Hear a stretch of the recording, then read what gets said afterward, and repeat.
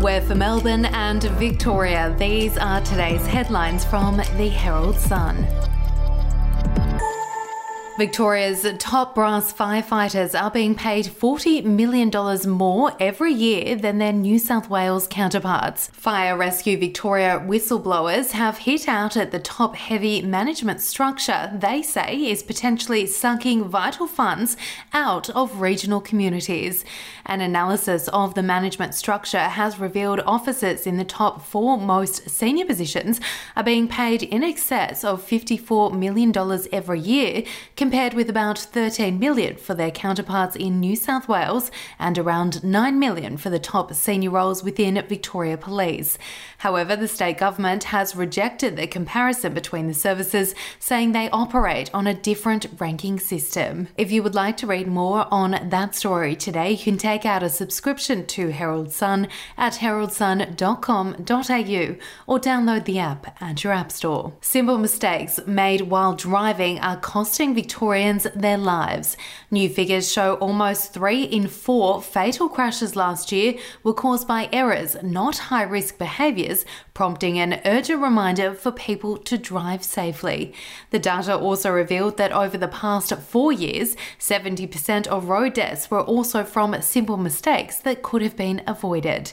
The lapse in judgment includes driving too fast for the conditions, taking corners too wide, overtaking at the wrong time, or failing to give way. We'll be back after this. News doesn't have to be boring. The Brits have given Prince Harry a new nickname after yet another tell-all interview. Oh God, is it the Ginger Whinger?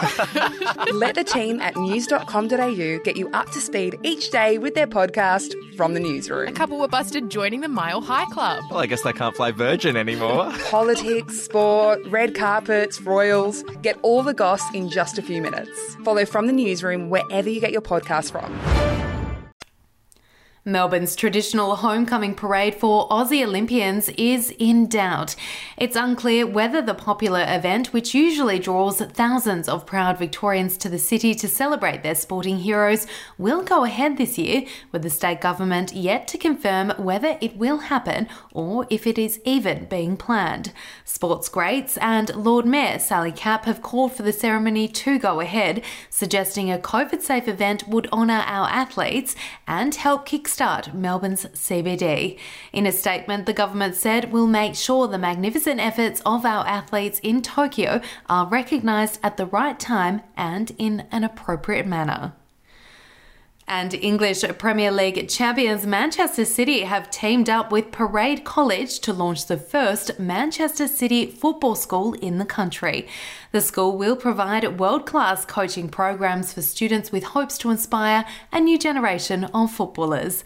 As part of the program, a Manchester City coach will be based in Melbourne, making use of the college's state-of-the-art football pitch and indoor and conditioning training facilities. Those are your headlines from the Herald Sun. For updates and breaking news throughout the day, take out a subscription at heraldsun.com.au. We'll have another update for you tomorrow.